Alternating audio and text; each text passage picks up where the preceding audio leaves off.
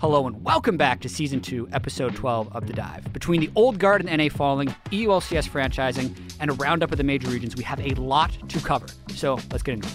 I'm pretty excited, man. I think it's. I'd like to start on some of the NA stuff because I'm biased towards that, and like we're gonna have a new champion, right? And I think it's pretty crazy that TSM, C9, CLG, all of them are out of playoffs, and it's not that they're out of playoffs in the finals. They're out of playoffs. They're not even going to Miami, right? This is the quarterfinals, and kind of all the old guard former champions are already gone. And it's, I think, very exciting time to be a fan of the NALCS, to see a new champion crown and to see these new orgs actually, coming into the scene and performing this well and kind of bringing some new hype. I definitely think it's exciting as far as the organizations go. I want to temper it with all this talk of, oh my God, everything's changing. It's so crazy now. With if you look at the actual players that are making it further onto playoffs, and no tempering, and still on these teams, like Team Liquid has 3/5 of the CLG squad that actually brand new players. They've got Who's this double lift rookie? Impact in there, and then 100 Thieves. They have Afromove. They have Meteos. These guys have been there before. If you actually look at like Clutch and stuff, though, then you're like, okay, it's a bunch of new, the Envy guys finally getting up there, and that being the team to beat TSM, I think was kind of the most shocking thing. Yeah, I feel like that is the super huge upset, right? Mm-hmm. Everyone expecting, even all the like players and coaches that we talked to leading up to this, right? Everyone was still like, oh my God, TSM is just so scary, wrecking people in scrims, and they're returning to form and all of this, and now they're breaking the streak, the legacy. Yeah, it's over.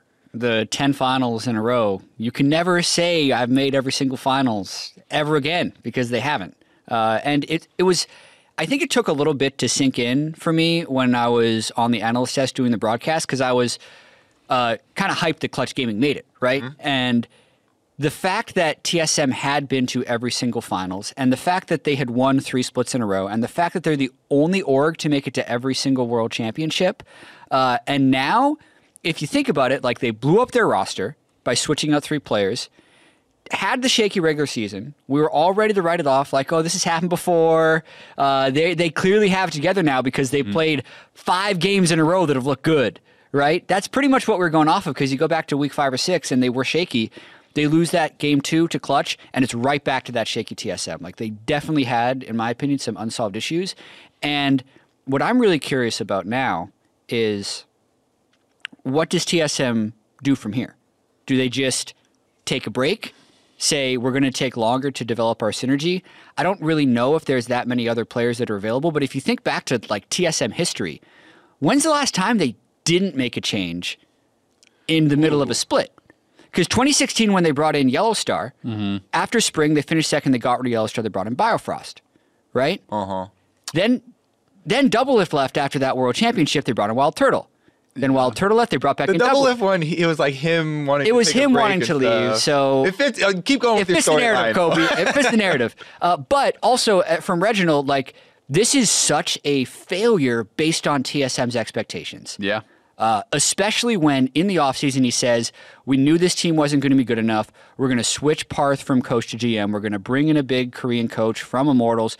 We're going to bring in Sven and Mithi, the gods of the West. We're going to bring in Mike Young, the most hyped NA resident free agent. Like, they did all this stuff to then not even make semifinals. Like, that failure needs to at least have responsibility taken, or they just need to make a really hard line decision to go for it again. But it's uncharted territory for TSM. It really is, and I do think it's a big failure to lose, with that roster, with everything, like as far as their expectations and their history in the quarterfinals. At the same time, pre-quarterfinals they were 9-1 in their last 10. They had been looking like they had massively improved from the first half of the split, I think. So there are still positives there as far as like looking long term. I mean, if CLG is willing to say, yep, we improved enough that we want to stick with this roster, TSM, I think, by that same kind of token, should be willing to do the same.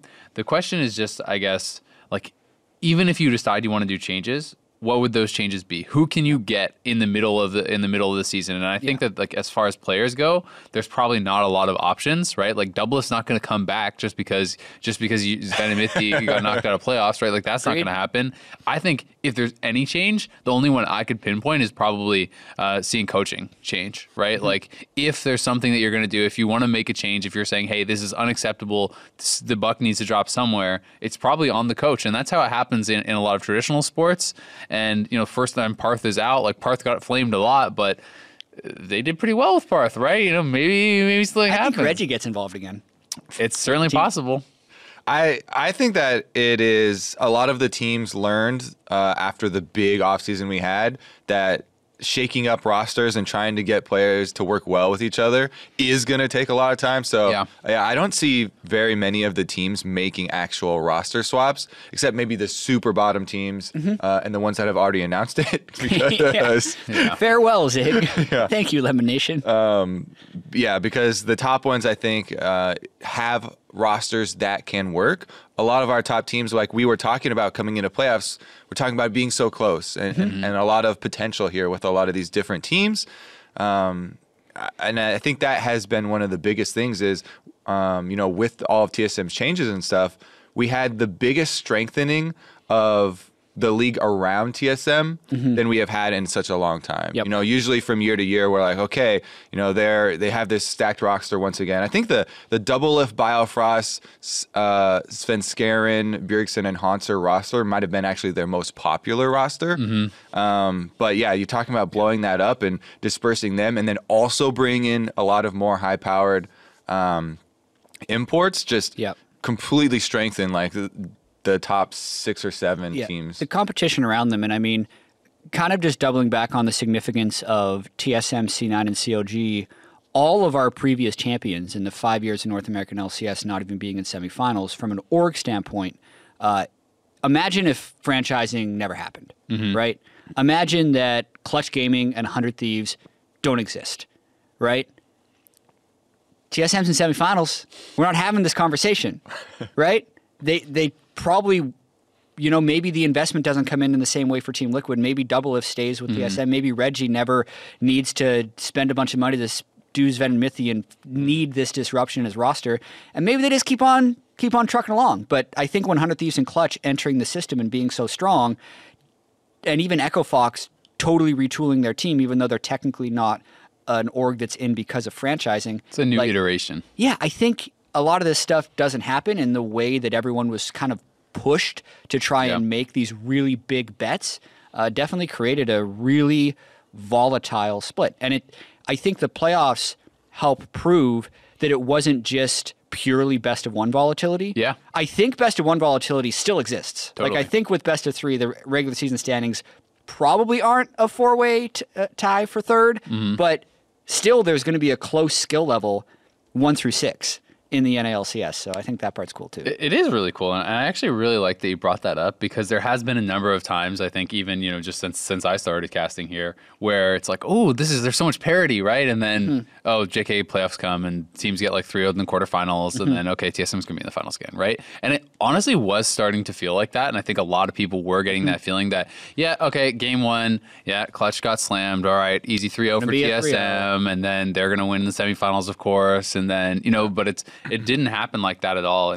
And I am interested to see what fan expectations / reactions are going to be going into summer split, because I just think that for most of these teams, there's not any options to change players. Like, there's not better players. Even if you say TSM must change their bottom line, like, who do you get that is better? You know what I mean? Even if you're one of those fans who really feels like things need to be shaken up, or C9 or CLG even, there's like the reason that you can change, like, say, like a Golden Guardians or an Optic or whatever, is because there's upgrades straight from Academy, right? Yeah. There's no Academy player that is going to be an upgrade over like any TSM player, any C9 player. Like, I just don't see that. And also, one other thing is, the last time the TSM had the bad spring split where they went either 9-9 or 10-8 in the regular season and then made that giant run to finals, dropped Yellowstar, and then they picked up Biofrost from like the ether.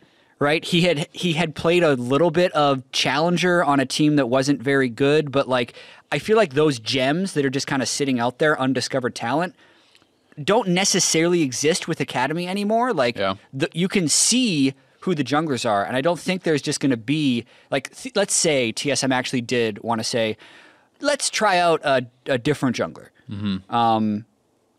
I don't know if that's the thing about those gems, though. You can't point to them right now, right? They're the undiscovered ones, right? Yeah. Nero was talking about how he thinks there's a lot of talent. The Echo Fox coach. They actually used Damonte on stage. I thought he looked fine. Yeah. And Papa Chow as well. I thought was decently. I think there's lots of good players, but I'm talking like upgrades to some of the players who are some of the best, like most storied players, right? I mean, for sure, because in order to be an upgrade for us analysts to like look at the player and observe them and be like, yeah, okay, that's an upgrade, they have to have history, and there's only so many people that have history. So like that's what you're dealing with is the list of things that we've already seen, and that's a quantity that's can be defined. Experience matters a lot too, right? As far as being able to, even if you can perform well in one meta, or even if you can perform well in one stage, then maybe going further can get tougher. Like look at Licorice. Licorice, I think he was at one of those gems, right? And he has been found, and I think this guy has an incredibly bright future. Yeah. I think that as he becomes a more well-rounded player, he is going to be one of the best top laners in the league for sure, right? And he already is up there. There's gems in NA. There's gems in NA, right? Gold in them thar hills. Exactly, but even with Licorice, who it's hard to see it really panning out much better for this guy that not a lot of people had known internationally or anything like that. There was still weaknesses in his play. His tank play was never as good, and these sorts of things. And even that you couldn't really call an upgrade over. Impact said he was bad, didn't he? Or was that Impact? There was some interview where someone one of the top. I'm sure there is some trash talk. Now I'm gonna have to go back and research it because I might be misattributing. But I also think it's interesting that as we're having strengthening around our typical top teams, talking about all the banner teams and stuff like that. There can only be one winner, right? There can only be so many good teams in the league. And if everyone is strengthening and everyone has this, it's such a letdown if we're not in the finals. Yeah. Well, there's going to be a lot of teams that are let down. Yeah. If 100 Thieves start to get used to, placing number one, and Clutch Gaming's like, oh yeah, you know what? We need to be we're also or higher. We also need to have so that we have like 8 teams that are like, if we don't make finals, then there's going to be changes. A big failure. Yeah, it starts to get a really crowded space. That's why I think is really cool about what could possibly happen like in the next couple of years. Yeah. Because a lot of people are talking about the TSM Clutch upset because that's the biggest disparity. This 6 versus 3. Clutch Gaming was like a lot of people still kind of imagine them as Envy, although improved. But the Cloud9 0-3 to Team Liquid also. Even though Team Liquid made all the big upgrades in the offseason, if you were looking at from the brand perspective again, that would be a very big upset, right? Cloud9 fans were extremely disappointed because they had such a good first half of the spring, right? And then had this trail off. Yet Jack's like, yeah, no way I'm making roster changes. We're going to build it with these guys. We're going to try and improve. So I think it's really interesting, and it'll be more fun to see how teams can actually get to that next level rather than making these big improvements that we're used to between splits or in the off season of, oh yeah, we got better players, right? You're talking about those just looking at them upgrades where you're like, yep, I'm pretty sure that guy's better than this one. Yep. But actually like creating your own improvement because you're going to have to start doing that since there's so much competition.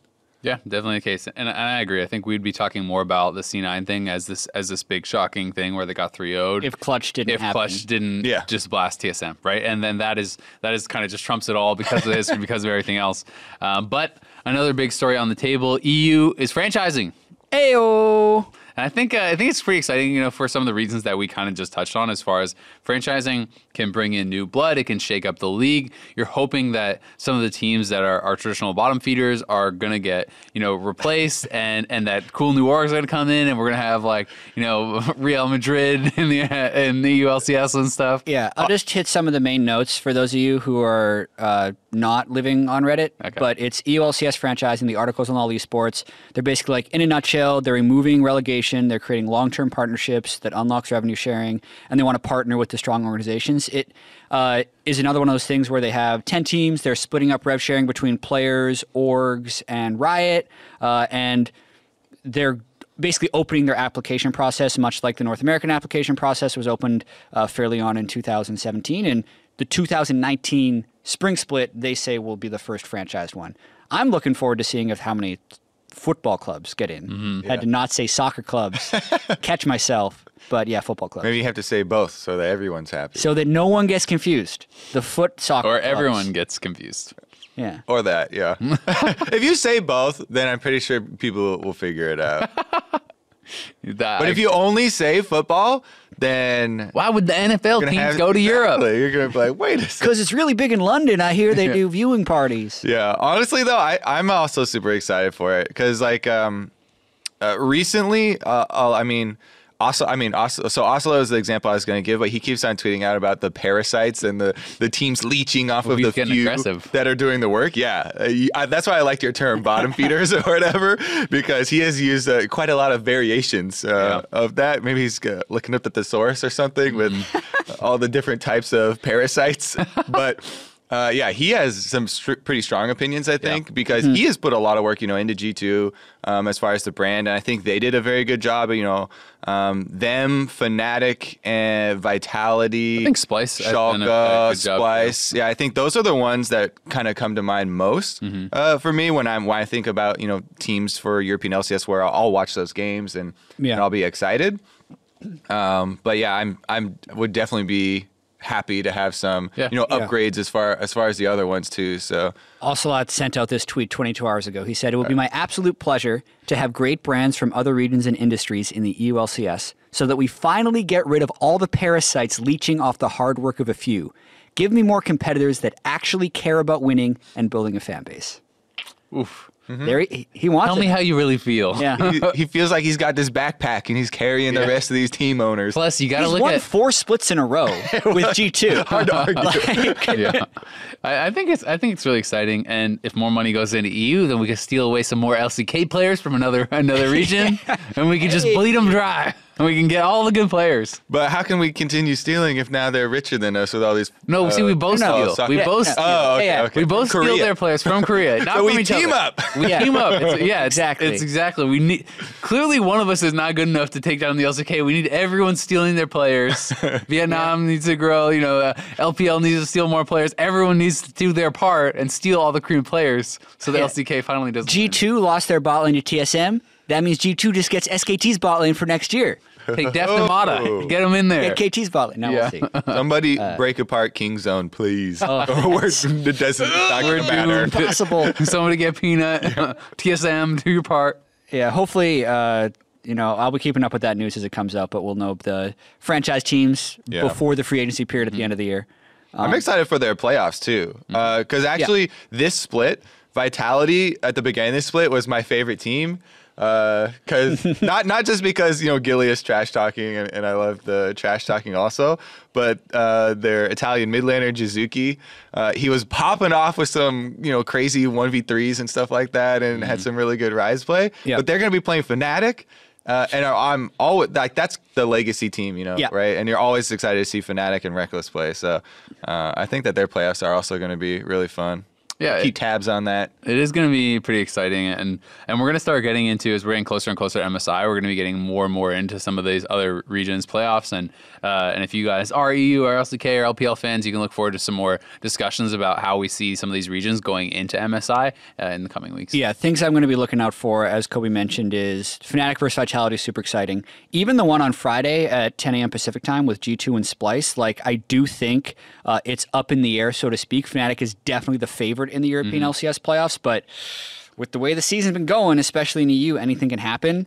LCK, the whole playoffs is going to be super exciting because you have the World Championship rematch in the first round of the playoffs. Yeah, that's actually as SKT insane. squeaked into the playoffs. SKT got in. I said there's 0% chance they make it to MSI. They've got a long ways to go, but there is a slightly more than 0% chance. I didn't give it a 0, but I didn't even think they'd make playoffs. Yeah. And they needed so much help to get playoffs, too.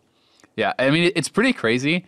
But then, just because it's SKT, it's always in the back of your head. It's like, wait, do they just go to MSI So- now? Like, you're like, Coma- wait a second here. Coma gave an interview and he was like, I want to make all the other playoff teams feel the pressure that we felt all season long. Yeah. And you're like, well, that's kind of going to happen, right?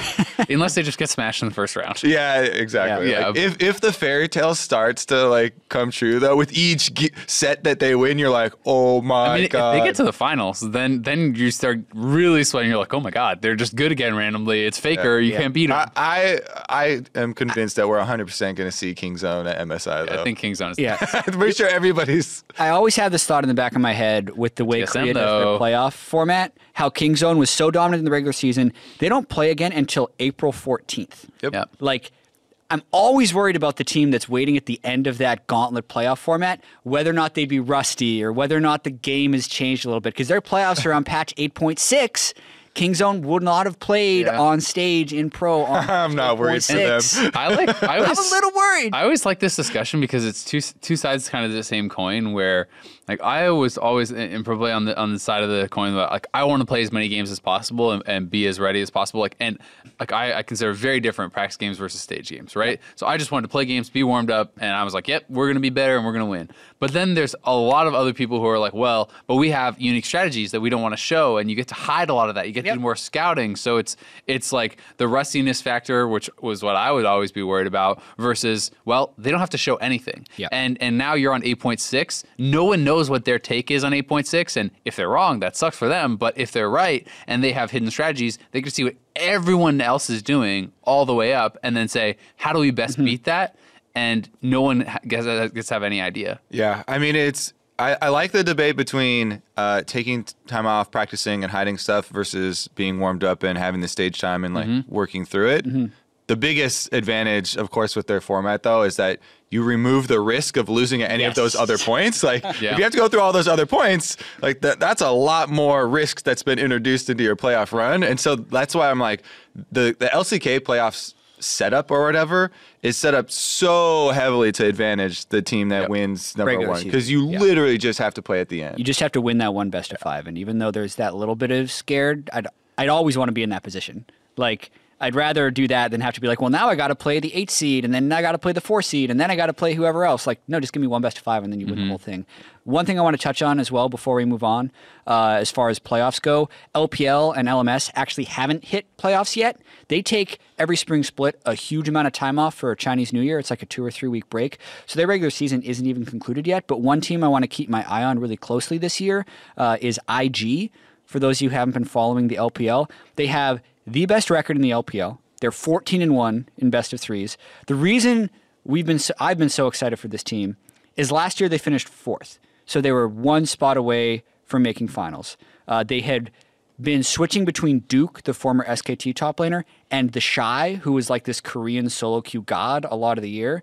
Now they're pretty much running the Shy in the top lane, who's been beasting. They still have Rookie in the mid lane, who many people have been saying for years is like one of the best, if not the best mid laners in the world. He just doesn't make it to Worlds. And then the biggest thing to me is their bot lane, which used to be a weakness, is now really strong. We've talked about the guy on the show a little bit, but Jackie Love was like 15 or 16, or everyone was trying to prove that he was younger, so IG wouldn't be allowed to start him. But now they have essentially super strong players in all 3 lanes and have been dominating the LPL. So really want to see if they can make it to MSI. I've missed Rookie at international events. Not only his play, but him just in general. He's just one of the most like happy, outgoing people. So I'm definitely rooting for IG. I don't think again like they're gonna need much of the help, but I'm definitely rooting for them. It'll be exciting too, and I mean expectations. I think no matter who makes it to MSI from the LPL, expectations are going to be very high coming off of Worlds, where the LPL was damn good, right? Like they clearly established themselves as the second best region in 2017, right? I don't think there was much question about that. So it's going to be pretty interesting to see, can they build on that? You know, are they going to be able to keep having these super strong performances and be the ones that are out there challenging Korea? But moving on, we're going to talk about some trash talk. There was a pretty popular thread. I didn't actually read the interview, to be honest with you, but Doublelift, was talking about trash talk and his quote on trash talk, essentially saying that he trash talks before the match to build hype for it. If you trash talk after the match, you're basically just an asshole. So he was trash talking in the interview About trash talk. about trash talkers that don't trash talk He as also, well. He also, I mean, it's. I feel like so much of trash talk is where is your line for what is appropriate and what is trash talk? Because I think a lot of the stuff that Double F says, where when he's like, oh, there's 5 good teams in that Echo Fox or whatever, that's trash talk to him. But then some of the stuff that is pretty savage that he says in post game interviews, he would not see as trash talk. He just sees that as being honest. But other people would see it as trash talk, right? Like, as far as you're an asshole if you trash talk after the game. Well, remember his post-game interview, like against C9? He's like, yeah, we totally overestimated them. They're not very good. Yeah. Like, why did we think they would be good? I don't get it. So a lot of people consider that trash talk, but I think he's just like, no, it's just honest, right? So it all depends on where you lie as far as that. So a lot of the discussion around timing right now basically is what a lot of the resurgence of this conversation was, because Jensen had a tweet after their games, the regular season best of 1. Yeah, and so they all started retweeting this. I thought Team Liquid was supposed to be good tweet that he did. But I do exactly remember, Doublelift as well as Jensen both trash talking before and after games. Yep. So, both have happened. I do agree with the theory of this one though, right? Trash talking before definitely takes a lot more honorable. Yeah. Absolutely. And I think one thing that made this surprise me with this thread is that it got to 22,500 upvotes. Yeah. It was massive. Actually click on the interview, because the interview is actually not just about trash talk, but credit to them for making the best possible headline. Clickbait, baby. He talks a lot about Team Liquid's 3-0 and his relationship with Ole and, what he thinks about Jin as an AD carry. But the conversation we're having is about the headline and the conversation afterwards. Speaking of trash talk, being able to trash talk before and after, I think, is healthy for the scene. It generates conversation. It creates hype. It does just kind of, I think, come back to sportsmanship at the end of the day. Have it banter. Don't make it super, super personal. Don't try to end someone's career with your trash talk. Yeah. But I like the tone that Doublelift hits, and I actually like the tone that Jensen hits. Me too. Most of the time. When he said he was going to clap Faker at Worlds and then got blasted, it made it more exciting, in those ways. And I think Jensen is also one of those players that does do it before and after, so I don't necessarily think his I thought TL was supposed to be good was actually that mean-spirited. And Doublelift, to be fair, didn't directly call that out either. People are just speculating on those things. So, that's the way I like to see the trash talk. And for me, I think, so, I've always been of the opinion that trash talk as much as you want, as long as you can take it too, right? And I think that has always been the thing for me. If people wanted to flame my team or whatever, great. But I'm gonna flame your team after we beat you. So you're one of the post. And I would do before or after, depending, right? So, but if if you're flaming me before the match, then I think you have to expect to get something after, right? I think that's only fair. Yeah. So it's just, to me, if you're gonna give it, you got to take it too. Yep. And otherwise, I think it's great. And personally, and I don't know if everyone agrees with this, but I think trash talk before a match builds hype. I think trash talk after a match builds rivalry.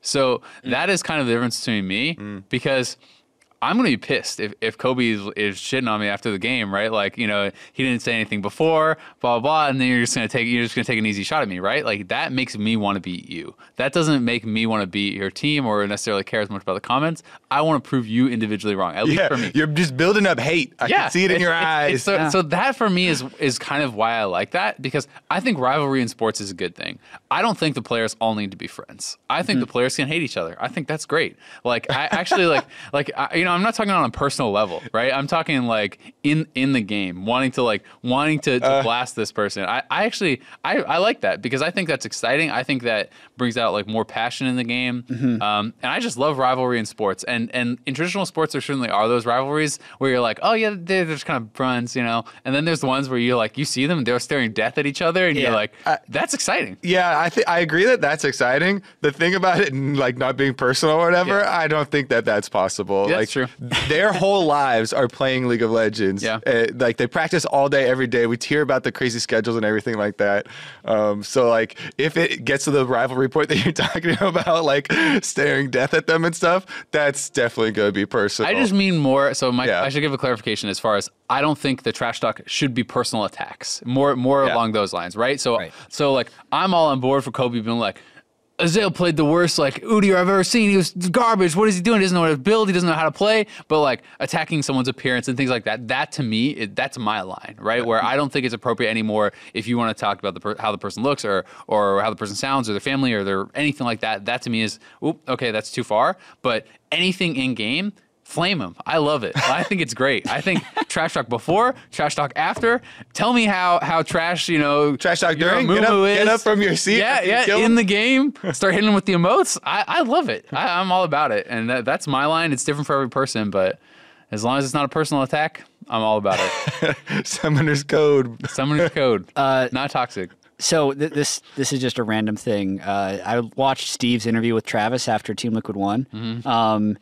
And Travis asked him, like, who would you rather play, like, in the rest of the playoffs? And he was essentially referring to, would you rather play the number 1 seed or the number 2 seed, because it depended on if TSM or Clutch played. And he was like, well, I definitely want to play Clutch. They're terrible. Yeah. And Travis was like, so you can't play Clutch, but who would you rather play? He was like, oh, right. But then it also, something came out afterwards I think Clutch was talking about some of their scrims, and they basically were, it was Lyra was talking about Clutch's scrims and how they scrimmed against TL and they were losing so badly that their goal was to just not lose before 30 minutes and like judge if they were a team. So I feel like Clutch and TL were actually big scrim partners and TL was blasting them. Yeah. There's been a lot of kind of return fire from Clutch even, so they went back and they were posting a clip from a Travis and Reggie interview early in the year where Reggie is basically just laughing at Clutch. He's like, there's just a team that's there to just get blasted by everyone and not just us. Everyone's going to smash them. Like, it's not just us, like they just suck. Like they got nothing. And, I love that stuff. I think that's great. I think it's exciting, the Jack and like this is definitely feels much more like friendly banter, Jack versus Steve versus Reggie, all that stuff. But I have really been enjoying that. I think the fans really enjoy that. And I think it's great. Like, the more owners, it gives personality to your team, gives personality to the individual. I think more of these guys should be getting involved in it. Yeah, and I think Clutch has every right to like punch back and however they want. Everyone has been like counting them out the whole year, but also noting like what you said earlier, if you're going to dish it out, you need to be ready to take it in. Oh yeah. Like if they do a bunch of trash talking now and then next split they start losing, like they need to be ready for that to come back on them as well. So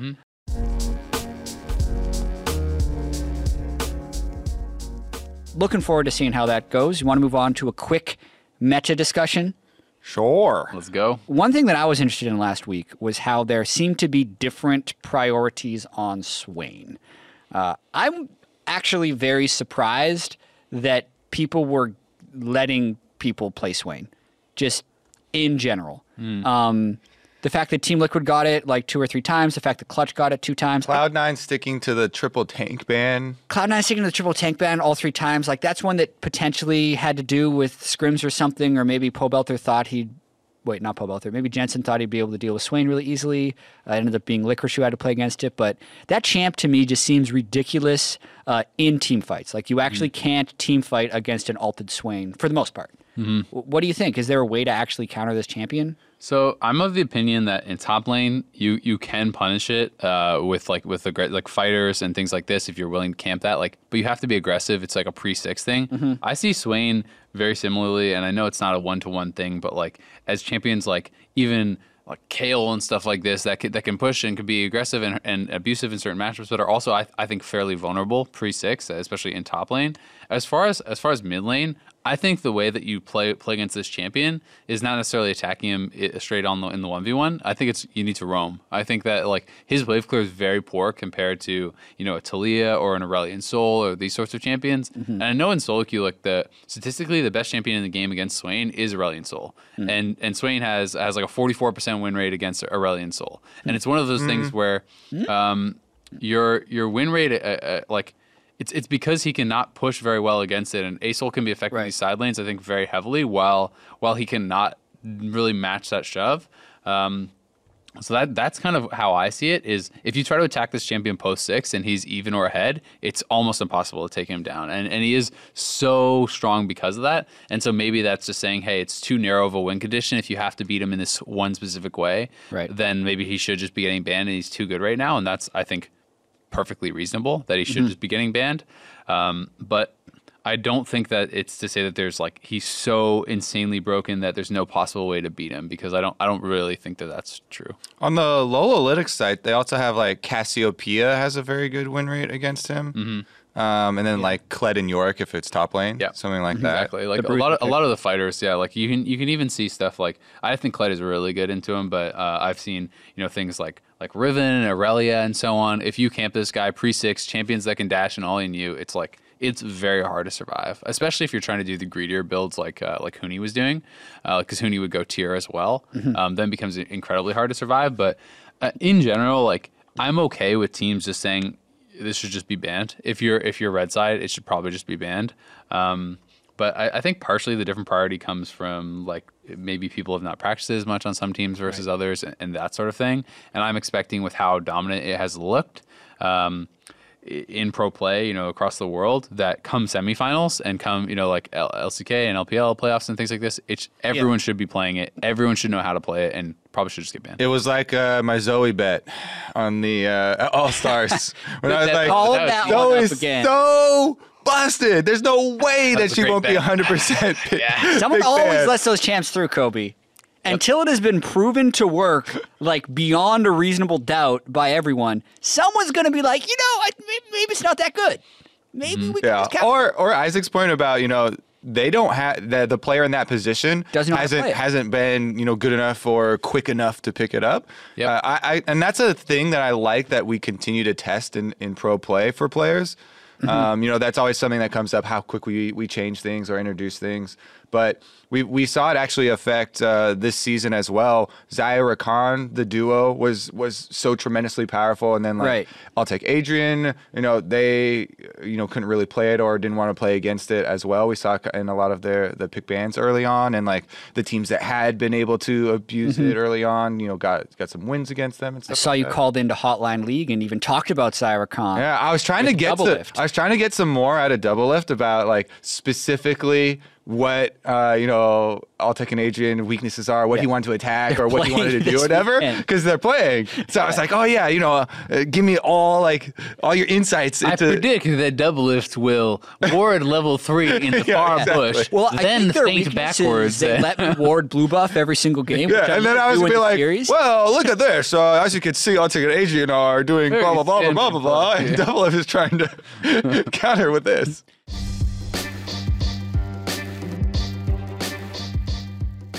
Comes there with his notepad. I think this actually transitions really well into the matchups we had this weekend in North American LCS. I'll start with Echo Fox versus Liquid because I wanted to talk a little bit about jungler champion pools.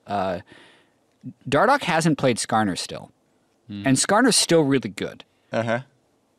Will Dardoch play Skarner, or is Echo Fox going to have to ban it every single game? So Dardoch, I don't know if this is a personal morals thing or something, but he does not like Skarner or people who play Skarner. I know. Because he's but it's good. It's for free ELO it's for or whatever. bad players. Yeah, and he's like, it's one of those I don't buy elitist that kills things. me. I don't buy that. I don't buy that for 1 second. I think that the people who are saying that are usually people who, for some reason, they're bad at bad at the champion, or they don't like the play style of the champion. I buy fully that he doesn't like playing the champion. I do not buy that it's just like this holier than thou.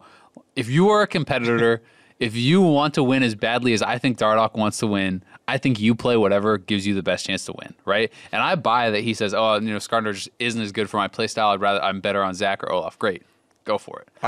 But I don't buy the I'm just too noble to play Skarner. I would rather lose than play Skarner. It's like, That's what it comes down to a lot of the time. And I've ran into these players for 10 years, playing competitive games, the ones that have their style that they think is the best style, and then they find ways to justify not picking up the other thing. I think with something like Skarner, though, it's it's something Dardoch should be able to play at an extremely high level of proficiency. I think he with can. a couple of weeks practice. I'm sure. I feel like he can. I'm sure he can. But that's It's why been a while. That's why I think that it's just he's not as comfortable with that play style for whatever reason. Just like there's some people that for whatever reason Lyra just looks so damn good on Skarner, right? Mm-hmm. And it's not that he can't play anything else. I don't think it's one of those things where for whatever reason it just fits his play style better, or it seems to like whatever they need, it's working well, right? But Olaf and Skarner, I feel like, have such similar early game patterns. And then in late game, they're obviously a little bit different, but it's pretty much still like your Predator, you have a good early spike, you fall off late, you try and snowball the game, and then in between that, you're just pressing your buttons and farming camps at generally the same rate. Like, they're such similar picks. I'll be really disappointed if they ban it every single game. They are for sure. The one difference, at least to me, when I think of an Olaf and I think of kind of like the mindset of Dardoch as like a more aggressive player, is I think Olaf can more easily get in the face of the other jungler and like win those fights and that sort of thing. Like I think that Olaf is stronger earlier, certainly.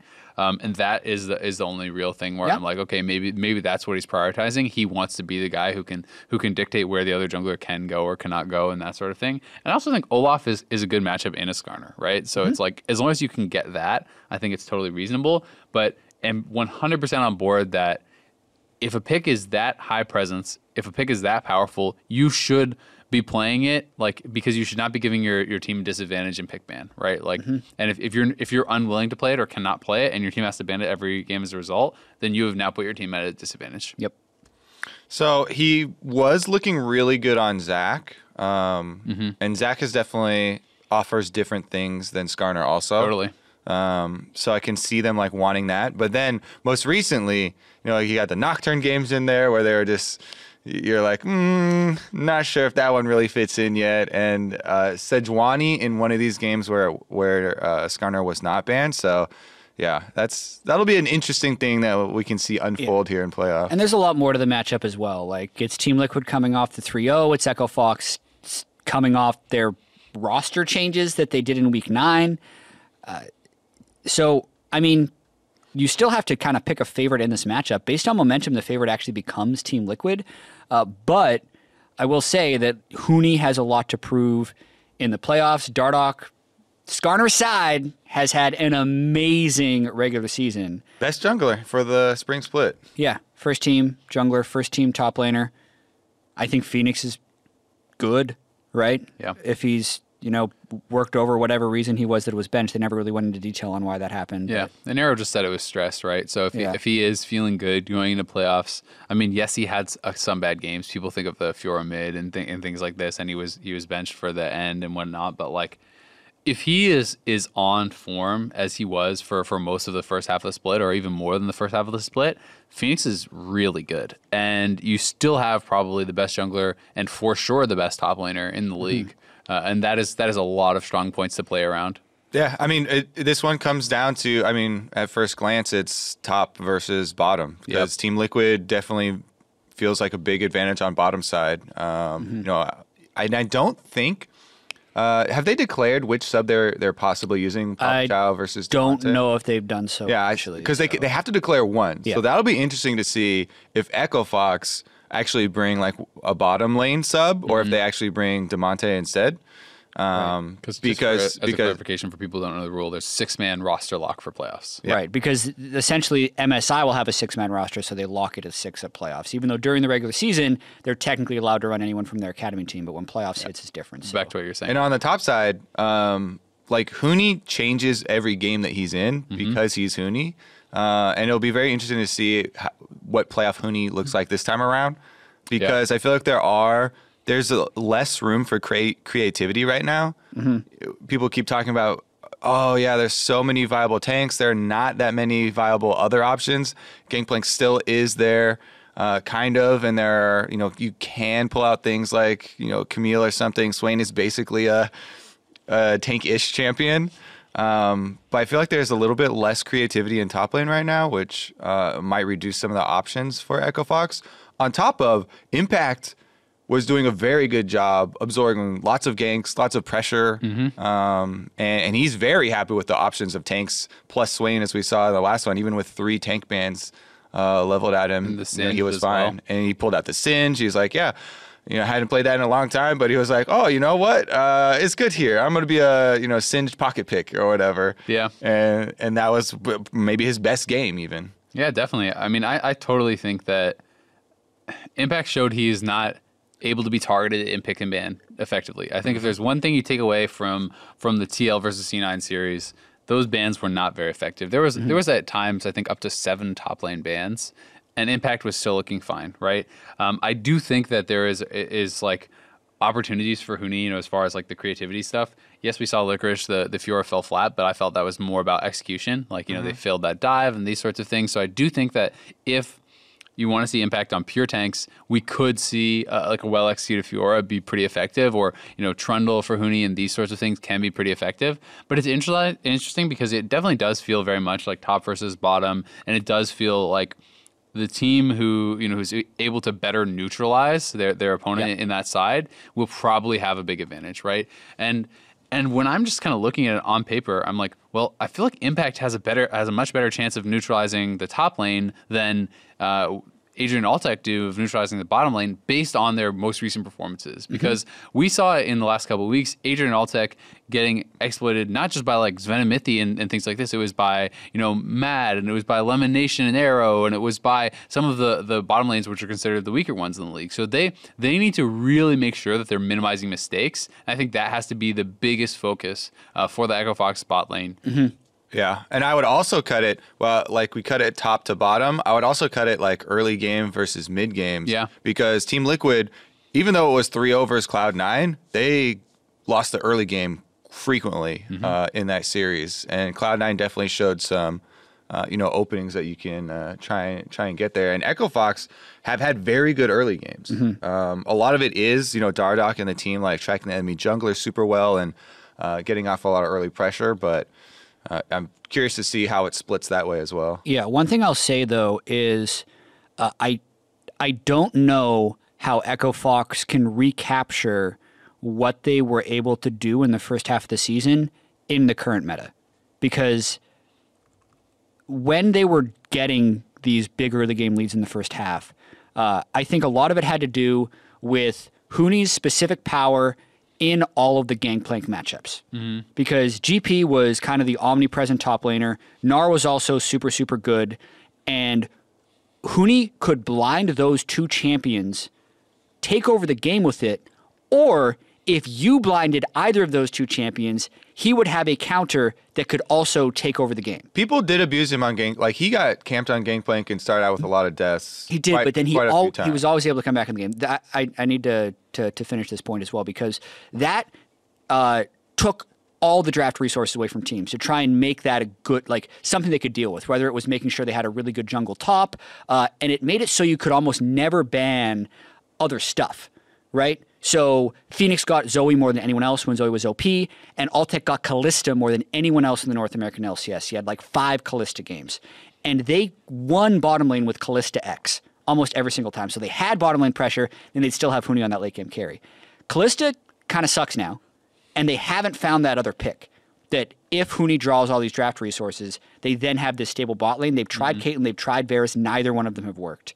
And then on top of that, Huni doesn't have the same takeover power with the current champion pool. So I don't know how they can recapture that, and they'd have to kind of find a new way to win. Yeah, I mean, it'll be interesting, and you can kind of say, well, if you look at the last 2 games of the regular season, including the tiebreaker for them, both against 100 Thieves, they lost both of the games against 100 Thieves. Someday kind of showed you probably a lot of what Impact is going to be trying to do. Yep. He played a Cho'Gath game and he played an Orin game, right? And he was very effective in both. And Huni wasn't really able to get big advantages in either, as far as like, really abusing it. He was up a massive amount of farm, I remember, in the Gnar game, but not really able to convert that into much. And, again, had a pretty solid Shen game, but it's like, it does really feel like he is required to do more than a lot of other players. Like, he can't just win. He has to like blast a lot of the time. So it'll be interesting to see if he has anything prepared, because I do think there are opportunities, we talk about his flexibility in champion pool a lot. Swain has yet to lose a game in the NALCS, the new Swain. It's actually 7-0 in top lane and whatnot. So like, and Impact is willing to play it. Huni is willing to play it. But Huni is a guy that I could see, if this is supposed to be this pick ban thing that Impact is going to take, if you give that over to Impact, I could see him being a guy who is willing to bring out a melee matchup and try to smash that and these sorts of things. Like, he definitely feels like that. He also feels like the kind of guy that would be willing to, I mean, we've seen his Lucian in GP and these sorts of things. Like, I think he could pull off a Fiora or something along those lines, or a Darius into a tank, and like maybe they need that sort of extreme play. And I think that's just going to come down to how confident they are based on this like couple weeks of practice, right? Like, are you really confident in how your bottom lane is performing? Maybe their bottom lane has been performing great recently, and they feel that, you know what, Huni, if you just are doing pretty well, we're going to win. That feels like such a a risky style, though. It does, right? And to me, it feels like they try to do like kind of a variation of that, where they picked Nocturne twice. Like, this was not them, and this was at the end of the season. Like that, whenever you're picking Nocturne, to me, it feels like they smashed some scrims. They wanted to snowball early. Dardoch and Huni are like their best players, so they want to get those guys some things that they can start to snowball or take over a game completely, like you're talking about. And if the other team is able to neutralize, if the other team is able to get to late game, like Team Liquid were able to do in theirs versus Cloud9 over and over again, and get to the 5-on-5s and play objectives very well later, then it seems like that is kind of the higher percentage play.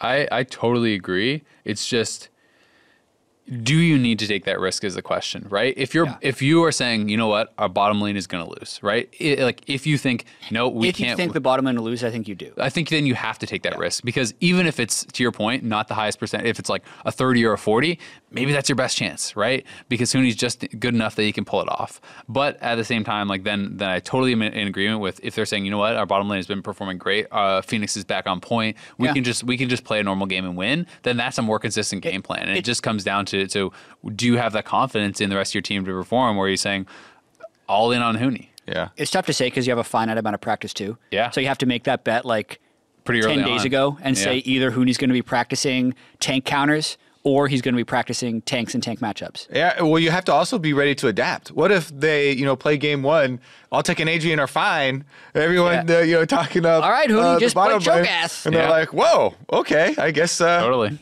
Predictions. First impression predictions. We're not going to hold this to it. Well, our conversation all just revolved around like leading it towards the Team Liquid side, I feel like. So last week, Kobe, just because I don't check the tapes constantly, just from memory. I know I have to check the tapes. Azale and I were both like, I think Team Liquid's got it. And you're like, I don't want to be persuaded by the Team Liquid conversation, so I'm going to go Cloud9. But that's what you said. Also, to be fair, you guys both said 3-2. We did. I said 3-2. You said multiple times how close it was going to be. So technically, we were still closer to the result. Yeah. But I just said it wasn't like you were like. Which team did you predict? I seem to recall we predicted Team Liquid. I can take and I believe that Team Liquid is in the semifinals, so that would make us. Correct? Correct. Yeah. You're right. Good job, Superior Dad. analyst. Superior I analyst. will say, You got me. In this By series, one game. based on what we've seen, I would say Team Liquid 3-1. This would be under the assumption that Alltech and Adrian will probably lose lane to Doublelift Ole, and that the meta is not in the place where Huni can actually destroy Impact in a meaningful enough way to overcome what their disadvantages may be on the other side of the map. With that being said, I still think there's a high amount of variance in this series. This isn't one of those TSM's definitely going to be clutch types of series, but where we were definitely wrong. Yeah, that's not one we expected to have variance. This is one where I do expect a lot of potential variance because Echo Fox was experimenting a lot. Hopefully, they have settled on what they are most confident in, and I think that could still be very good. But TL3-1 is my first impression prediction. It's interesting because Echo Fox, this whole discussion all year about this team has been about variance. Yeah. And at first we were worried about the mentality of the players and how they're going to work around, but now we have some more data. Yeah. Like the whole split of data to work with. And it's no more clear. It's because you're like, I thought you were going to be like, and that means it's because at the end of the split they started to fall off, right? Like if they had continued to play how they did throughout most of the year, like in the last couple of weeks, you would be saying, oh, okay, it's very clear. They're just a really good team. They're one of the top teams. They're going to be consistent. They're going to be great. But then these last couple of weeks, they started really falling off. They started looking a lot more sloppy. They bring in subs. They're losing more games. And then you're like, wait, were we right at the start and they're not as good, but it just took longer for it to fall apart? Or are they actually this good? Or what's happening with subs? What's going on? It's so hard to know. Yeah. This, especially the sub thing. Like, I'm waiting for the weird, like, M. Night Shyamalan twist at the end of the story here. Because, like, I still don't know why. Like, what was up with that? Okay, so Coach said for Phoenix, at least, he needs some rest. But then, obviously, there were problems that we saw with the bottom lane. And so they also tried out a bottom lane sub. I have a theory. Okay. Totally unsubstantiated. Let's get into it. I think it's future planning. I think Phoenix is an import slot who is good, but I think they think he has a cap. Like, Phoenix is a super strong lane player who's not necessarily a good roamer. If they can get that with DeMonte, then they're planning on importing an AD carry next split. Potentially. Or next year. I've also heard their Academy AD carry is actually quite good. I believe it's and lost, he's an import. And he is an import. Yeah. So if you actually want to play him, if your solution for bottom lane is not actually the support swap, it's the AD carry swap, then you need to have one less import, and you're not going to drop Huni. I'm just guessing it's like long-term planning testing. It does feel like that team is like Dardoch and Huni are the secure... The core. Yeah. But that's kind of off topic. I said Either way. 3-1. What's your prediction, Kobe? Lock it in. Azael, go first. I need 45 more I'm seconds. looking at their season right now. Okay, he's crunching the numbers. It is really hard for me. I have some more faith. I think maybe a little bit more faith than you do, Jet, that Huni can make some of the tank counter pick type things work. But I still the more I talk through it, the more I feel like it is TL favored. I think it's probably TL 3-2. But I could definitely see Echo Fox winning this, and I don't think it's just about top advantage in a 1v1. I just think I look more at when I think how does Echo Fox win, I look more about the 2v2 on top side with the jungle, because when Dardoch is working really well with Huni, it's not just about how much better is Huni than Impact, it's about how much better are they playing together. Because to me, Echo Fox at their best is about that duo smashing lane. Even if Impact does not make mistakes, if Smithy is not there to cover him, you can get put behind even in essentially a flawless top lane game. So that is the way that I see Echo Fox being able to take a couple games and potentially the series. But I have to lean more towards TL because Impact has been super stable, and I think their bot lane for Echo Fox has been too big of a weakness the last couple weeks. Kobe looks like he's still contemplative, so I'll add one more piece of stuff that I'm thinking. I think as the season progressed, people changed the way they tried to deal with Huni, especially Team Liquid.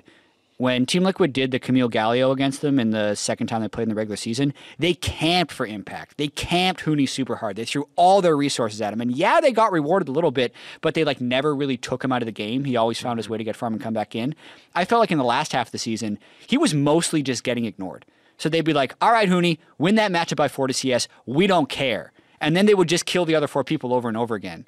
So they have to answer that, because I think that's how people are going to deal with him, actually. I don't think if Dardoch and Huni try and do the 2v2, I think they just let Impact be on his own, and Xmithy wins the other lanes. Yeah, after the Team Liquid's last series, Doublelift actually even tweeted out, camp my top laner more, see what happens, or whatever, like that.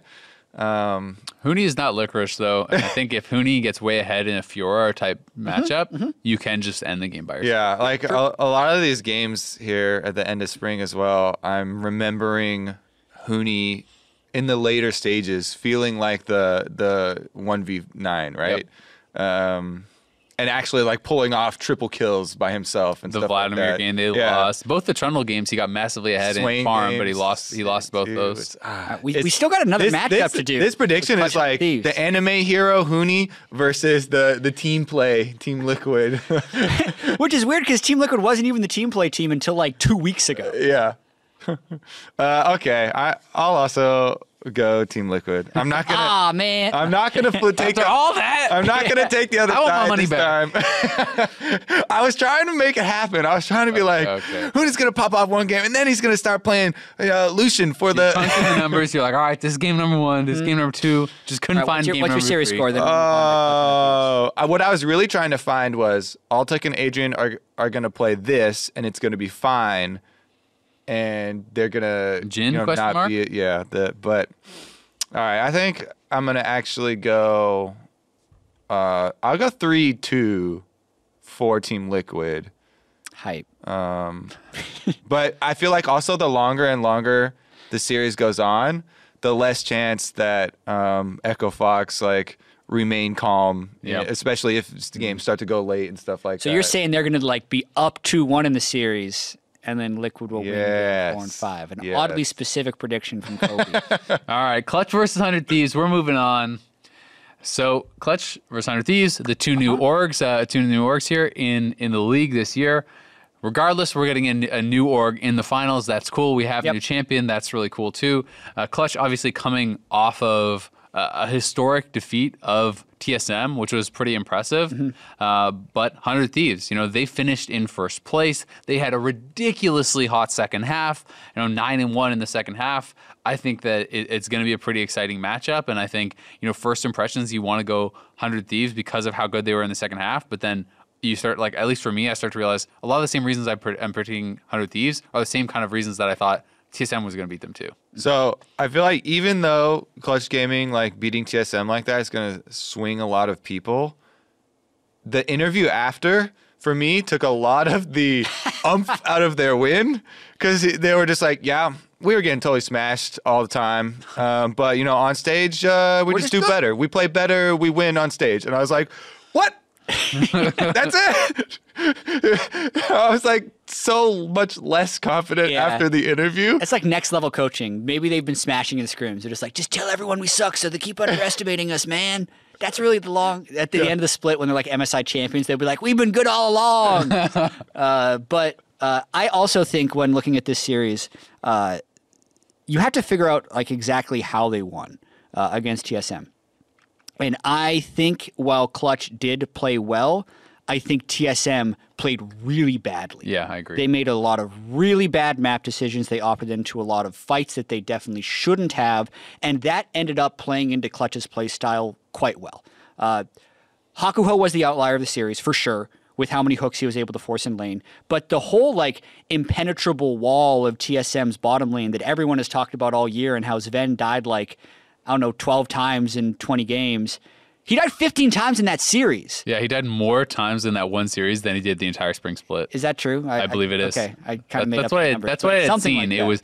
I did not actually go check through Reddit myself. Yeah, I saw it on Twitter actually. Okay. We'll confirm that. I'm actually going to confirm right now. Let's see. Yeah, but I mean, even in the one game he had on the Kog'Maw game, he had 6 or 7 deaths. I know in the last 10 games of the split, he had 3 deaths, because I remember seeing that he had the exact same amount of deaths as Bjergsen, which was 18 deaths for the season, but he had 15 deaths in that series. So almost as many. In 4 games versus 20. Pretty insane. I also think Lyra deserved a lot of credit. I think Lyra had a really good series too. After game 1, where he was targeted by the whole team and they had Olaf and counter jungle and everything, I think he bounced back super well. Yeah. But anyway, Clutch definitely showed up on the day. I think TSM absolutely did not. Yeah. So that still doesn't make me think that they're now since TSM was the team on the path to the finals and now Clutch beat them. No, it was an upset win, right? So if they win again, it will be another upset win. It's not like they're suddenly favorites going into 100 Thieves, because I look at 100 Thieves, the way they ended the regular season, the way their bottom lane has been that bottom lane that wins, and how Cody Sun doesn't really die. We're setting it up, Kobe. Meteos has been a really AD good carry who jungler. doesn't die. Oh, Yeah. Sven. Now, if they kill Cody Sun 15 times in the series, then we can start talking about Clutch. Then you predict them to lose in the finals again. Yeah. Nobody kills 2 unkillable AD carries 15 times in the playoff series. Cody Sun has the second fewest deaths of all AD carries in the regular season. Yeah. Yeah, no, I mean, I tend to agree. I think you have to obviously look at the entire body of work from the team, right? And you have to think, okay, yeah, it is one really good series from Clutch, but that does not erase a lot of the issues that they had in the second half. And as far as the playoff teams go, Clutch actually did win both their regular season games against TSM. Yes, they lost the tiebreaker at the end, but that was one of the playoff teams that they actually did kind of match up pretty well against, even though it was earlier on. But I don't know, man. I think it's really it's tough to find, unless you think it is like going to be these incredible standout performances again. It feels tough to find a lot of the edges for Clutch. All this being said, I am more confident in Clutch now than I was previously. Definitely. One thing I would say they shored up, I was convinced that, they had this champ select weakness, and Flip Bivens always playing his ear, and they have to get X late game champion from or whatever. But TSM banned his ear like every single time, just like advised. Yeah, and he just played Swain every single time. They gave up another very powerful pick for him. And then you started to run into like, oh, we're running out of bans now because Hako is actually popping off, as well as having these other restrictions where we wanted to try and keep this team down. So I think that gave me at least more confidence, and they have more versatility than I initially thought with its squad. Yeah, I do think, at least for me, like my opinion is when someone is just performing so incredibly well on a specific champion, I think you just need to get them off the champion and make them show you something different. Like push them out of that kind of pattern that they're in a little bit. Because yeah, they were banning instead of the Swain, they were banning the Azir, they were banning Morgana instead of the Thresh, and these sorts of things. And those are obviously signature champions for those players. But I still think, from the opponent's point of view, you want to kind of disrupt some of the things that are working in the midst of a best of 5 series. But I mean, 100 Thieves, it's kind of interesting because Hakuo, like the way that he performed was absolutely incredible against TSM. But that's a lot of what the praise for Aphromoo has been, especially in the second half of the split, that he was able to take over a lot of games like this, and it could be a very, very high action game around support because it is, these two guys who have been incredible playmakers for their teams, and it's also guys who are pretty flexible as far as their champion pools, and both of them are willing to play the Morgana, the Thresh, etc. So I'm actually really, really excited for the support matchup in particular because I think that more than most series, it could be these guys actually dictating the pace. Yeah, and I think while the support matchup is interesting, I also don't expect this series to be that fast-paced. Clutch was actually pretty much the slowest placed team in the North American LCS during the regular season, and 100 Thieves wasn't much faster. Yeah. That's why Cody Sun ended up late game carrying so many of those games, is because their lanes kind of play slow and they get Cody Sun a little bit ahead and then they win team fights. And I also want to just to talk about how close this series could definitely be. 100 Thieves is not your traditional number 1 seed. Normally the number 1 seed is 14-4 or 15-3 or 17-1. They're 12-6. And Clutch was 11-7 coming into the playoffs. So yes, it's 1 versus 6, but that was one game, dude, that separated them in the regular season before tiebreakers. So definitely possible that it's extremely close, and definitely possible for Clutch to still make the finals just based off regular season results alone. It is, but it's also, I think, disingenuous to be talking about regular season results and not be talking about like recency as well, right? Like how good were these teams in the second half? Because they are definitely the number 1 seed based on the second half. Exactly. But they're not immortals. No, they're definitely not immortals, right? But I do think that the 1 game difference feels like it doesn't accurately represent the strength of these teams going into playoffs, because 100 Thieves have been on such a tear going into playoffs, right? Their only loss in their last 10 was the one to Team Liquid. They would beat Echo Fox back to back on the last day, to earn that, and they had been so incredibly strong, I think, in the second half that they're much better than, at least their regular season much better than kind of that 1 game advantage. At least that's how I felt of the strength of these teams going into playoffs, and they also do hold a 2-0 over Clutch during the regular season. That's the big thing too. for me as well. Yeah. I also really like Prolly's coaching as well. So because they are the number 1 seed, they have the extra week to plan. They get this extra time to observe the TSM series for Clutch Gaming, and they have a lot of planning that can go into it.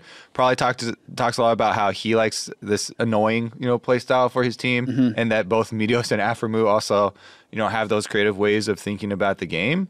On top of the 2-0 and the most recent one, Sunday playing the Cho'Gath into the Gnar, and the way that they have Solo on Clutch Gaming where he doesn't get a lot of support. Like, there's definitely options for 100 Thieves as far as adapting in series. So I think it being a best of also lends some more. One final thing I will say, though, before we get to predictions, is Prawley's never made finals. Like, he's constantly the guy who wins Coach of the Split in the EULCS and does well in the regular season. He's the reverse TSM. And then his team finishes third. They lose the semifinal. Well, wrap it up. Every time. He's got to break that curse. Easy 3-0 for Clutch then for Jet. What's your prediction? So my prediction, even though I think there are some trends that work both ways, I do have to side with the 8-1 second half of the split by 100 Thieves rather than the 6-3 second half. It's not like Clutch was sucking in the second half either. But win quality, how poorly I think TSM played against Clutch, and how bad Clutch has been doing in scrims, and how even they don't actually seem that self-confident makes me think 100 Thieves 3-1. Also, so I would agree, and I was also going to go 3-1. But I think that something else that people haven't really talked about was Meteos over the split, because he was coming from literally not even playing League of Legends. He was streaming WoW a whole bunch and and like doing other stuff, taking breaks. But him, especially in the second half, I thought he has improved a lot. Everyone was eyes on Mike Young because, he's the new guy on there and he's going to have to improve a lot over the split or whatever. But I thought because Meteos took such a long break, it might take him as well some while to readjust to competitive play. And he has stepped up in a very big way for this team as well. And I think he's playing at a very high level now. So, I think 100 Thieves also had some good improvements over the split.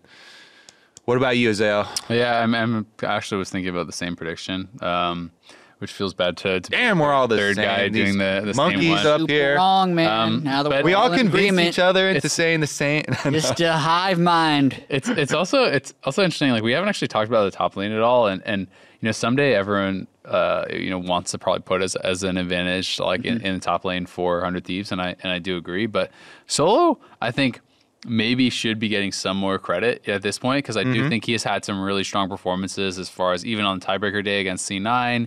Not like he's not the focus of their team at all, but he seems to be able to really absorb a fair bit of pressure and still be like. He's not usually he's not the reason they lose. It feels like he's always going to be pretty stalwart in the top lane. He's finding some pretty good late game contributions, and I've been kind of more and more quietly impressed with how Solo has been playing. So I'm really interested to see how that top lane matchup is going to go again, because it didn't feel like he was able to get exploited in quarterfinals by Hanser. It didn't feel like he was able to be by Licorice and C9 all camping him, and there are certainly ways for Clutch to win this series, and I think a lot of that looks like if teams want to focus Solo and he's able to hold on, the bottom lane and the mid lane and these sorts of things can start to take over, because Febiven is incredibly good, and he is, I do think, somewhere where like that I see as an advantage for Clutch for sure. Yeah, I think definitely for these ones where we all end up predicting the same team, we should give the arguments for the other side, since we have the arguments for the other side, even though we end up with the same predictor. I also think, because I was just talking so much about Meteos, but Lyra, like you were saying in their series especially, he talked a lot in interviews, remember in the beginning of spring, about he didn't like the changes to the jungle. This guy was always, oh my God, that Lee Sin play. Oh my God, this, Nidalee play. And he's trying to carry Envy and he's stacking up kills and everything. This was a big adjustment for Lyra as far as this meta. And I think that him as well has kind of settled into it. Yep. So, Clutch Gaming definitely has some pros as well. All right, 333-1. Let's do some Twitter questions right now. I like this Twitter name, LeBron's James. Good Twitter name. Huni has been getting a lot of criticism for his squishy build choice on Gnar in the 100 Thieves Echofox game. Do you think he is so focused on trying to carry his team with damage that he is actually a driver for some of their losses outside of the laning phase? Wasn't Huni the one that built Asterix on Gnar? He built Asterix. He does. I don't like that. That doesn't pop when you're ranged, right? No, it doesn't pop in your range. Yeah. So he's had a few times where he also, I think, earlier in this split built Sterix plus Maw on GP. So like I think he's maybe not fully in the know on some of the changes with that stuff, or doesn't realize how some of the interactions work. Or just loves Sterix. Or just loves Sterix. Just thinks it's a cool item. But I do not like the criticism of his build at all. Like, and I think there's so much like revisionist history comes into play when people start talking about these sorts of things with like, this goddamn Huni is losing us games with these carry builds in the top lane. It's like, have you watched him play at all for the last like 5 years? He does this all the time. This is a guy who, you know, builds PD on Gnar and things like this. Like, this is how he plays. This is how he wins games. It is his play style. He has made it work in multiple regions over many years. I do not think it is fair at all to criticize that and point that as like the reason of failure. If you want to say his play in this game was poor because of X and Y, then great. But I don't think that attacking his play style when it is also like the biggest reason for most of Echo Fox's success throughout the split is legitimate at all. And to me, that's kind of just point blank. That's it. I don't Nailed agree. it. Yeah. As far as simplifying it into building too much damage or building too much tank, I would definitely say that those are like some generalist criticisms that just don't make a lot of sense. I want a player like Huni who is extremely mechanically gifted and makes decisions really, really well and like, you know, sees what he wants to do in a fight so well to have a lot of damage in his hands. Yeah. I actually want him to be, you know, be on like a DPS character because he's going to get, you know, a lot of value out of that stuff while also doing a good job of, you know, avoiding. And I'd rather stick someone else on, okay, you're the frontliner, you bring the CC or create an opening for Huni to actually work with. Yeah. And also Phoenix on Sion mid and Huni on Ryze top. Yeah. Oh, what's my prediction? There you go. I mean, it's also why you can continue to extend advantages in a 1v1, right? Because if you go Gnar, you build Black Cleaver into full tank, and you're playing against a Cho'Gath, the Cho'Gath is just building pure tank. There gets a certain point where you don't hurt him anymore, right? You need to continuously build damage if you want to be able to pressure him. That's why he was up, 130 CS. You could say, hey, it's his fault for not being able to convert on that. Great, but Bill was fine. IMO. Yeah.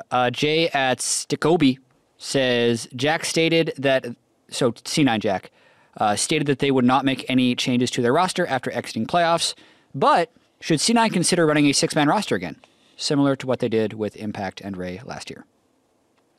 6-man roster with who would be my question. That's the big question. If you have a sick player, if Their they have academy team's got what? Golden Glue. They got Wiggly. Are you swapping Golden Glue in for Jensen? Or are you swapping Zeyzal in for? I'm just trying to say the roster, bro. No. I'm not trying to attack you. I'm just trying to. You can't do it. No, I just mean as far as like it's hard to see where the player is that you'd want to swap out, right? Because Zeyzal, I think, is a guy who maybe should be getting some LCS play, right? But not taking out Smoothie. Probably not on C9, right? Probably on one of these other teams. Not taking out Sneaky for Keith. Yeah. Even if Keith has actually had a great year in Academy. Yeah. So I mean, it's like if you want to talk about Sword and Shield, like Impact Ray, you need the shield. Then you need your guy who's going to be this bomb tank player. But to me, Licorice was so promising in his first year that I'd rather just see them invest in him and develop him. Yeah. I agree. I mean, I'd always love to have more players, and you do have to have a 6-man roster for declaring the sub for international play and stuff. We talked about the format. Yeah. So every North American LCS team should be putting resources into finding the best possible 6-man or whatever for whatever position they think they could make the most gains by having a switch. Because Licorice is new and he's still developing, even though he has a lot of promise. Maybe it would be the top lane. I would say either top lane or jungle would probably be the two positions for Cloud9 to look for support players or sub players for their 6. I think if they were to look at a 6-person, I would look in the jungle. And I kind of hate that I end up still doing this, but it's kind of just like the reality of our ecosystem. If you are taking up one of the 2 import slots, it's more advantageous for the org to try and have a non-import slot become a serviceable replacement, because that just opens up your options for what your weaknesses could be, theoretically in the future. So if they got their Academy jungler to the point where Svenskeren was, and Licorice isn't performing well, then they can get a top laner from anywhere in the world now. It just becomes more flexible. Last question, though. I think this is actually kind of interesting. From @DarkKnifu, should Flash get nerfed? And I know we've talked about this before, but everyone uses it, and according to league logic, that means it's imbalanced, blah, blah, blah. I'd personally like to see it changed to reward aggressive flashes, kills/assists within X seconds. What do you think about that? Like if you got a kill or assist within 5 seconds of using it, you get a minute off the cooldown. Is that too snowbally, or is it just cool? It's definitely cool. Yeah, it's kind of cool. It's my initial reaction. I think it's definitely snowbally. But if it means you're flashing in more aggressively, the game probably just becomes more fun. I mean, so like my hesitation with all these sorts of changes when I hear people talking about it is I think it doesn't necessarily change the pace of the game. It changes the champions that you can play in the game. I always think, so like I play Phil. I think other lanes are always less impacted about this. So that's why I always talk about top lane in it, because top lane is long lane, 1v1. Like when I see changes like this, when I see people talking about, oh yeah, just like remove TP and just make it only ignite, it just doesn't necessarily make me play that different. It just makes me only pick Jace and stuff like that. Picking a different, like changing the champions you play is going to make you play differently. Yeah, also. It's true. That's true. But I just think that you cut out like a lot of champions the more you like really make it about like ultra aggressive picks. Yeah. That's my concern. And I think Flash shouldn't get nerfed personally, because I just think that Flash is like, yes, everyone uses it, but Flash is really interesting. Flash is really interesting as far as like aggressive plays, as far as defensive plays. It's very powerful. It's I think one of the like coolest / most important like kind of resources that you have in League. So that's why I personally really like the ability and like that it's kind of everywhere. Yeah. And that's why they've kept it this whole time. Yeah. Right? There's a reason that Flash has been basically a permanent one of your summoner spells for the duration of League's life. And even though the Twitter question is, should Flash get nerfed? I say that's a no. But the second half of the question, I feel like, is, should it be buffed? Like, should a killer assist to Flash actually give you a shorter cooldown? And I think it would be a little weird if I'm thinking about the way a team fight plays out. Like, hey, we won the team fight. So whether or not we were flashing aggressively or defensively during that team fight means all of our flashes are now up before yours, and that's actually going to be lame. And the amount of situations where the flash forward actually gets rewarded versus the flash backwards getting punished, I actually think is slim. It's more just like, if you're winning, then you flash during a kill. Congratulations, you did it. So I don't know if you're actually getting the gameplay, but I'm actually really intrigued by this. I mean, it's definitely interesting that anytime you would change something like this, there has to be a lot of champion balance accompanying it, right? Because like I'm just like, then you're playing like Skarner with Spellbook and Lucidity Boots, and you have like an ultra short flash, and flash ult is almost always a cooldown in the earlier stages. And then it's no longer cool. And then you have like a minute off your 2-minute flash, and now you're just doing it every minute. You're getting a guaranteed kill. And junglers are better than everyone else because we always flash aggressively at the lane. I trade my flash with the mid laner. Kobe's in there on Vi. Kobe's in there on Vi. He's in there on Skarner.